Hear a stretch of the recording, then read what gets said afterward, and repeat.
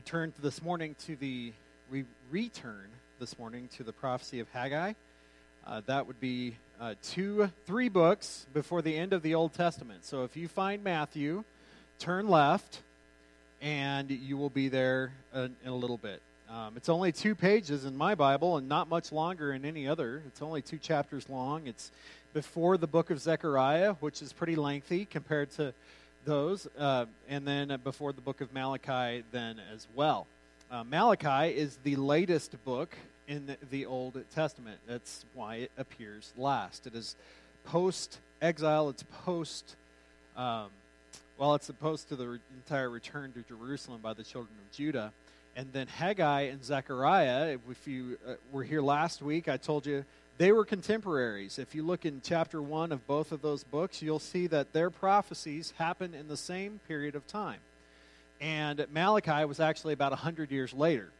And it deals with specifically the coming of the Messiah. Now, Haggai, which is a fun word to say, as I said last week, it's transliterated out of Hebrew. It would be Haggai.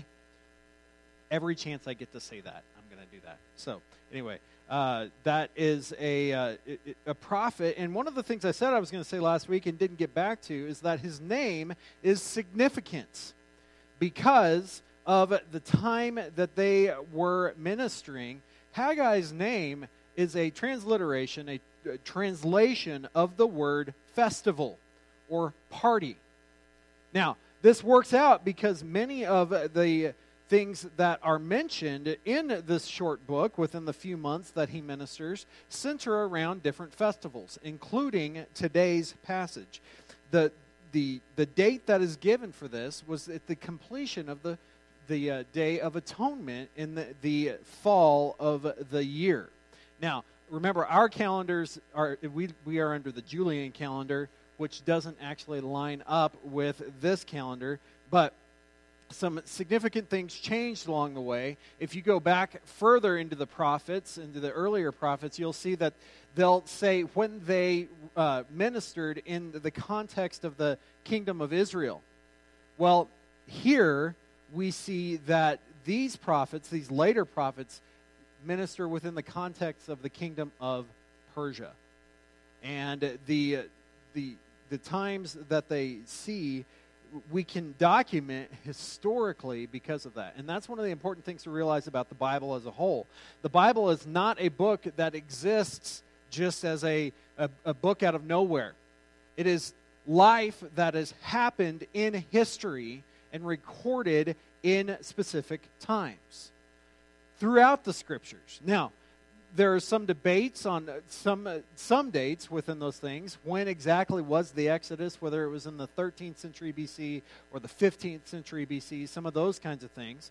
But when we get to later dates like this, you can pretty well pin it down to the precise date on our calendar if you worked backwards. And this was in 520 BC in the harvest time of the year in August and September. And so what would be in our calendar, August and September, when it says the 7th month there. So the date of these events matters because of the kinds of things he's telling them along the way. This is in the middle of the return of Judah from Babylon and Persia and the Medes and the Persians to Jerusalem. This is not the completion. This is in the midst of it. The parallels can be found in Ezra chapter 3. You see some of these prophets named along the way. Haggai he comes in and he says what he says, and it's likely that what we read here was a summary of his spoken word simply because it is so short. If you go into Zechariah, the next page, it's like 13 chapters long, and he would classify it as one of the writing prophets.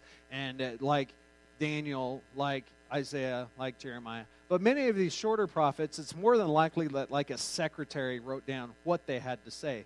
Because we get history along the way, and then we get what their message was. And so last week's was the encouragement, the command for the children of Israel to get back to work. The children of Judah to get back to work. A few of them had been sent back, and they had started rebuilding the temple because the temple had been utterly destroyed in the day of Nebuchadnezzar. But they got distracted by their own house. Now, this mattered because that the temple was the center, the location of where the people met God. And the destruction of the temple, if we read books like Habakkuk, if you read books, even Isaiah and some of those in there, you will see that the destruction comes because of discipline. The children of Judah had fallen into idolatry, and God was tired of it. He told them, you need to knock it off, or else you're going to face this problem. And so, the destruction came. The land was at rest for 70 years, those Jubilee years that they had neglected. And now, God calls the children of Judah to return in order to fulfill his prophecy. And that's where Haggai stands here. He speaks to the children of Israel, as we looked at last time, to be the agents of restoration, to get back to work in building the temple. And now we're going to see what happens when they do. Because many times when we are obedient, we run into challenges of opposition and discouragement. And that's precisely what the children of Judah face here. So I invite you to stand. We'll read the first 9 verses of chapter 2, the prophecy of Haggai, together. In the 7th month, on the 21st day of the month, the word of the Lord came by the hand of Haggai the prophet. Speak now to Zerubbabel, the son of Shealtiel, governor of Judah, and to Joshua, the son of Jehozadak, the high priest, and to all the remnant of the people, and say, who is left among you who saw this house in its former glory? How do you see it now? Is it not as nothing in your eyes? Yet now be strong, O Zerubbabel, declares the Lord. Be strong, O Joshua, son of Jehozadak, the high priest. Be strong, all you people of the land, declares the Lord. Work, for I am with you, declares the Lord of hosts, according to the covenant that I made with you when we came out of Egypt. My spirit remains in your midst. Fear not. For thus says the Lord of hosts, yet once more, in a little while, I will shake the heavens and the earth and the sea and the dry land. And I will shake all nations, so that the treasures of all nations shall come in. And I will fill this house with glory, says the Lord of hosts. The silver is mine, and the gold is mine, declares the Lord of hosts. The latter glory of this house shall be greater than the former, says the Lord of hosts. And in this place I will give peace, declares the Lord of hosts. Lord, may your peace come in our lives and our hearts today. And may we continue to realize that that is offered only through your Son, Jesus. In his name, amen. I'm going to check for something real quick before I get rolling here. Stealing something off of Zach's stand. So I don't think he's going to be using this, but I'm going to be using it later. All right. So one of the things, there are several little details along the way I want to draw your mind to here. One of the things here, right at the start, is what the Lord calls himself in this passage. First of all, you see it in all caps. That and in other places in the Old Testament, you'll see it in capital L, lowercase o-r-d. Many people think that it is an offense to not write the name of the Lord with all caps, because that's the way they see it in the Scripture. But if you're honest about it and you look through all of the Scripture, you will see that it's inconsistent. That's because it's being translated from 2 different words. When you see it in all caps, it is a transliteration of the Tetragrammaton. I'm glad you asked. What in the world is that? It's the YHWH. It's Yahweh. Or as we transliterated it, and I'll come back to that in a second, Jehovah. And when it says here, you'll see that it says the Lord, capital O-R-L-O-R-D, of hosts. In other translations, you'll see the Lord of armies. You will see that the Haggai is consistent in this. The Lord's name is the one that goes into battle. God is a God that will contend for his people. And that's really what we see. And it goes back even, I mentioned it this morning, Caitlin and I were going through our stuff. it goes all the way back into the Exodus and the conquest of Canaan, that we see that the Lord is one of peace, but he is not afraid to take care of the problems when they occur. And this is one of the things that we are reminded of along the way. The children of Judah are being intimidated by the nations around them to not rebuild the temple, because the temple is a picture of trouble to the world around it. They don't want that temple back because Jerusalem was a problem. Now, if you are curious about that, I invite you this afternoon to go read the books of Ezra and Nehemiah and see that all play out here, because that's where this is falling into. But they are facing consistent intimidation from the nations around it, these other governances of Persia that don't want Jerusalem to return. Yet Cyrus, that king, and Darius and others that are coming along the way have said that they have permission to rebuild their temple and return to their land. But they get scared. But the Lord of hosts, or the Lord of armies, Yahweh, is the one who brings the victory. So that's an important realization of who they see God to be in this moment. Also, you see, particularly, what verse was it? In verse 4, something happened over and over and over. He says to them, "Be strong." And in that translation, you see up here on the screen, it says, "Take courage." Depending on the translation you read, and I'm going to come back to that a little bit too, because there's another spot here. Bible translation is very particular, and they try to be very careful and very accurate when they translate the Bible. But there are different ways to translate different words. And depending on the version you're reading, one of the versions I was looking at this week is the New American Standard Version. It says, "Take courage." And this, it says, "Be strong." Now, think about it for a moment. Those are two sides of the same coin. Right? The question is, why did they do that? Well, really what it was here is an encouragement to the leaders and to the people to be faithful to the task that God has put before them. And it's with that fulfillment that we find the whole picture come together. So, again, we see that the 21st day of the month, the 7th month on the 21st day of the month, this is the culmination, this is the Day of Atonement, this is Yom Kippur on the calendar, if you've heard that in the context of the Jewish calendar. It is a picture of when the Jews celebrate the price paid for sin through the high priest and his offering at the temple. So, the party's happening. They've been at it about 3 weeks. Remember, it's 6 weeks, it says here. 6th month on the 1st day of the month. Now we're in the 7th month on the 21st day of the month. And they've kind of gotten distracted again. You know, there's nothing that will really keep you from doing your work like a party. Right?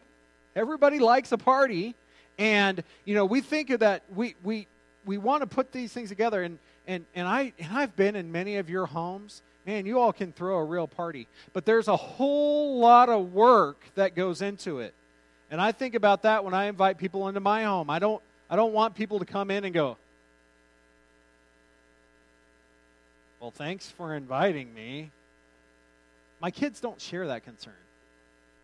I don't know. I don't get it. Anyway, but you come into somebody's home, there's been work done. They're prepared for it. So for this Day of Atonement, it's likely over the last several weeks, they've been getting ready for this party. Now God has said, "I like your feasts, but this isn't what it's all about. It's about my faithfulness. And you have something to do that I told you about. Now you need to get back to work." And that's where we come through in verse 3 and 4. God asks them a question. He says, "Who is left among you who saw this house in its former glory? How many of you are old enough to remember the temple? It's been 60, 70 years at this point since it was destroyed.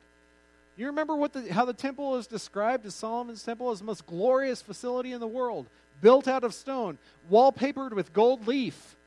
The state capitol here has has gold leaf on top of it, and apparently they got to deal with that. But, there is not anything more precious than the shine of gold. It's beautiful. It's gorgeous. And when Babylon set fire to the temple, they caught it in cups as it was melting off the stones. And they left no stone unturned, and they absolutely destroyed it. And now, as these people are rebuilding the temple, these people who saw the glory of it say, it's never going to look like it used to look. You know what? I hear a lot of people say that about America. I hear a lot of people say that about the church. It's never going to look like it once did. And you may be right, you may be wrong, whatever that is. But God is telling the people here, don't get caught up in the mess that you are in right now. But be encouraged by the promise. What is the promise? I'm glad I asked. This is what we see now in verse 4. It says, be strong, O Zerubbabel. Be strong, O Joshua. Be strong, you people of the land. Take courage, declares the Lord. Work, for I am with you, declares the Lord of hosts. Don't get lost in your discouragement and your frustration of where you are, because I have given you something to do, and I don't disappoint. God is calling the people of Judah back to the proper place of worship. That is why we are created. And that is why God has called us to this place. I started thinking about that phrase, and I want to draw us back to the story of Joshua. Because Joshua, if you'll remember, was Moses' right-hand man. He was one of the spies who went into the promised land with Caleb and the other 10. Nobody remembers the other 10. I wonder why. But they go and they wander through the land for 40 days, and they look and they see and they bring back fruit to the people. And 10 of the spies of the 10 tribes of Israel say, they're too big, they're too mean, we can't take them. But Joshua and Caleb realize that it's not them that's going to take them, it's the Lord. But they took a vote. What happened? Those people end up, instead of going to take the land that God has prepared for them, end up wandering a year for every day that those spies went into the wilderness. And that's 40 years, and that's a long time. At the end of that 40 years, when all of those people have died in the land and scattered throughout the land and they've buried them, there's 2 people left. Joshua and Caleb. And Joshua gets them put in charge of the children of Israel. And what does God tell them to do? He tells them to cross the Jordan and take out the entire nation, the nations that go before you, because they're idolaters and they're going to distract you from me. And in chapter 1, verse 9 of the book of Joshua, we see a phrase that is repeated over and over and over to Joshua, a reminder to him, because his task is intimidating. Verse 9 says, Have I not commanded you, be strong and courageous. Do not be frightened and do not be dismayed, for the Lord your God is with you wherever you go. Many times we just get caught up in the be strong and courageous part. Buck up, pull up your bootstraps. I've never had those, but I hear it said. What does it mean, though? It means that we recognize that the one who brings the victory goes before us. God is in charge of this whole melee that we don't see the end of. And we are to follow him. We are to be strong and courageous. Courageous? That's a new word. Courageous Do not be frightened, and do not be dismayed, for the Lord your God is with you wherever you go. He says that, I think, 4 times in chapter 1. I didn't chase all of them down there. But over and over and over and over and over, this is what God is telling Joshua. Be strong and courageous. Be strong and courageous. Be strong and courageous. Now, 1,000 years later, what is the message that the Lord has for his people? Take courage. Be strong. Do not be afraid of the people around you, because I have a purpose for you. That purpose is worship. Now, in verse 6, it continues on here. For the Lord says, this is back in Haggai 2. I'm not in Joshua anymore, although I'm going back there. So, for thus says the Lord of hosts, yet once more in a little while I will shake the heavens and the earth and the sea and the dry land, and I will shake all the nations, so that the treasure of all nations shall come in, and I will fill this house with glory, says the Lord of hosts. In older translations, particularly the King James, we see a different word in the middle of verse 7 that says the desire of nations. This is why I got this book out. I want you to turn over in your hymnals. Let's see that happen. No, turn in your hymnals to number 175. And look at verse 4 of O come, Emmanuel. O come, desire of nation. Bind all peoples in one heart and mind. Bid envy, strife, and quarrels cease. Fill the whole world with heaven's peace. Throughout the history of the church, this passage here has been interpreted in prophecy to mean the fulfillment of God in Jesus. And so we see these translations. Like I said, there's a lot of ways to translate words. And so one of the complications is that word for treasures or desire or whatever. They don't know whether to make it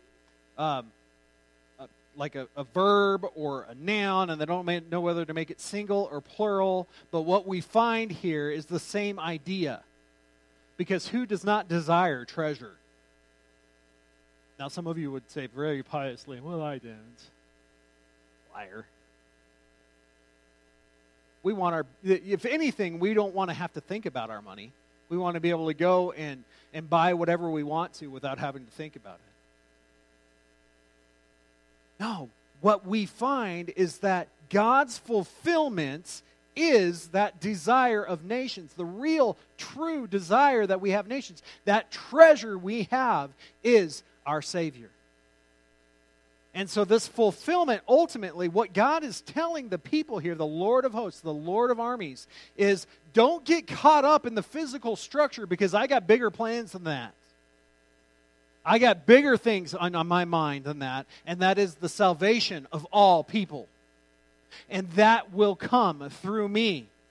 And this is why you are here. Why was it important for the children of Judah, in the context of history, to return to their land? One word: Jesus. Because that line would be fulfilled in the time of Quirinius. I can't even say that word. Luke chapter 2, right? The days of Augustus Caesar. History comes to fulfillment in that moment. And this morning, Caitlin and I were looking at 1 Corinthians chapter 10, like what we looked at where our memory verse is. And what is the context of the verse that we are learning? Well, it's a warning against idolatry. Why was the temple destroyed? Because of Judah's idolatry. All of these things come back to this person who brings the fulfillment of history, this desire of nations as we sing these hymns of Advent. That is this one, Jesus, the Savior of our world. And so God is telling the children of Israel, don't get caught up in this temple that you don't think looks as good as the old one. Because that's not where it's coming anyway. And ultimately, this temple, which lasts 400 or 500 years, They end up calling it Herod's temple. History happens anyway, along the way. In AD 70, what happens to that temple? It's destroyed. And we're still waiting for that fulfillment where the temple is once again restored at Christ's return. Be strong. Take courage, because the Lord will bring fulfillment to history. You know, I think about the passage that talk about the wars and the rumors of war, and how many times we say we're waiting for Christ's return, and it brings the fulfillment of history. And we need to be encouraged by that, not fearful of our circumstances where we find ourselves today. I don't want to be at war in this world. I don't like what I see when I turn on the news. I don't understand everything that's happening as it is in the world, except that Christ has promised his fulfillment in his return. And as we face these uncertain times, he calls us to fulfill his great commission. And that is that we would see his glory come in our world today. Because there's nothing more glorious than a life that is saved by the gospel of Jesus Christ. And as we come and are troubled by the circumstances we face, and we think that we're under attack, and we might actually be, but we might not be from the places we thought we would be. Confusion reigns. Let us be mindful that the Lord of armies, the Lord of hosts, has declared his victory. And that victory was found in the empty tomb. And the victory is promised in his return. And so this coming now, this point of history comes and is predicted here, he says. Everything belongs to the Lord. Where does it say that? I'm glad you asked. Verse 8, the silver is mine, the gold is mine, declares the Lord of hosts. The latter glory of this house shall be greater than the former, says the Lord of hosts. And in this place I will give peace, declares the Lord of hosts. The greatest victory we find is the peace which passes all understanding that we find alone in our Lord Jesus Christ. He is the fulfillment of this passage in this history. And we find that, well, what we wonder, will it ever be like it was here? Because, we used to have this many people coming on Sunday mornings and this and that. The question was the glory of the Lord there, and is it still here? That's what we need to be pursuing. And the glory of the Lord is that we see people come to faith in Jesus Christ and grow in his grace, find salvation in his name, to fulfill his commission to go into all the nations and make disciples in the name of the Father and the Son and the Holy Spirit. And he is with us even until his return. Are we really looking at the Scriptures through the eyes of eternity? And are we considering the trials we face in our lives today in the context of the Scriptures? So many people say that this book's too old to make any difference. But I know for a fact that the people that truly live by this book and live by the promise that is Jesus have this thing that the world seems to be missing called peace. And it will guard our hearts as we trust in Jesus Christ. Will you be obedient to what God has in store through his word? Will you trust him to bring that fulfillment? Don't live in fear. That's where I'm going to come back to Joshua. I almost forgot. Joshua chapter 24. After all of these battles, Joshua is an old man, and he lays it before the children of Israel. Chapter 24, verses 14 and 15. Now therefore, fear the Lord and serve him in sincerity and in faithfulness. Put away the gods that your fathers served beyond the river and in Egypt, and serve the Lord. And if it is evil in your eyes to serve the Lord, choose this day whom you will serve. Whether the gods of your fathers served in the region beyond the river, or the gods of the Amorites in whose land you dwell. But as for me In my house, we will serve the Lord. Choose this day whom you serve. Let's pray. Our God, there is so much trial, tribulation, struggle in our world. Help us to trust you in the midst of it. Trust us in our relationships in our home. Trust us in our workplace. Trust us in our neighborhoods. Trust us in our communities. Trust you to do this work in us, to be strong and courageous and declare the love of the Lord in the land of the living. Help us to trust you today, to bless you in spirit and in truth.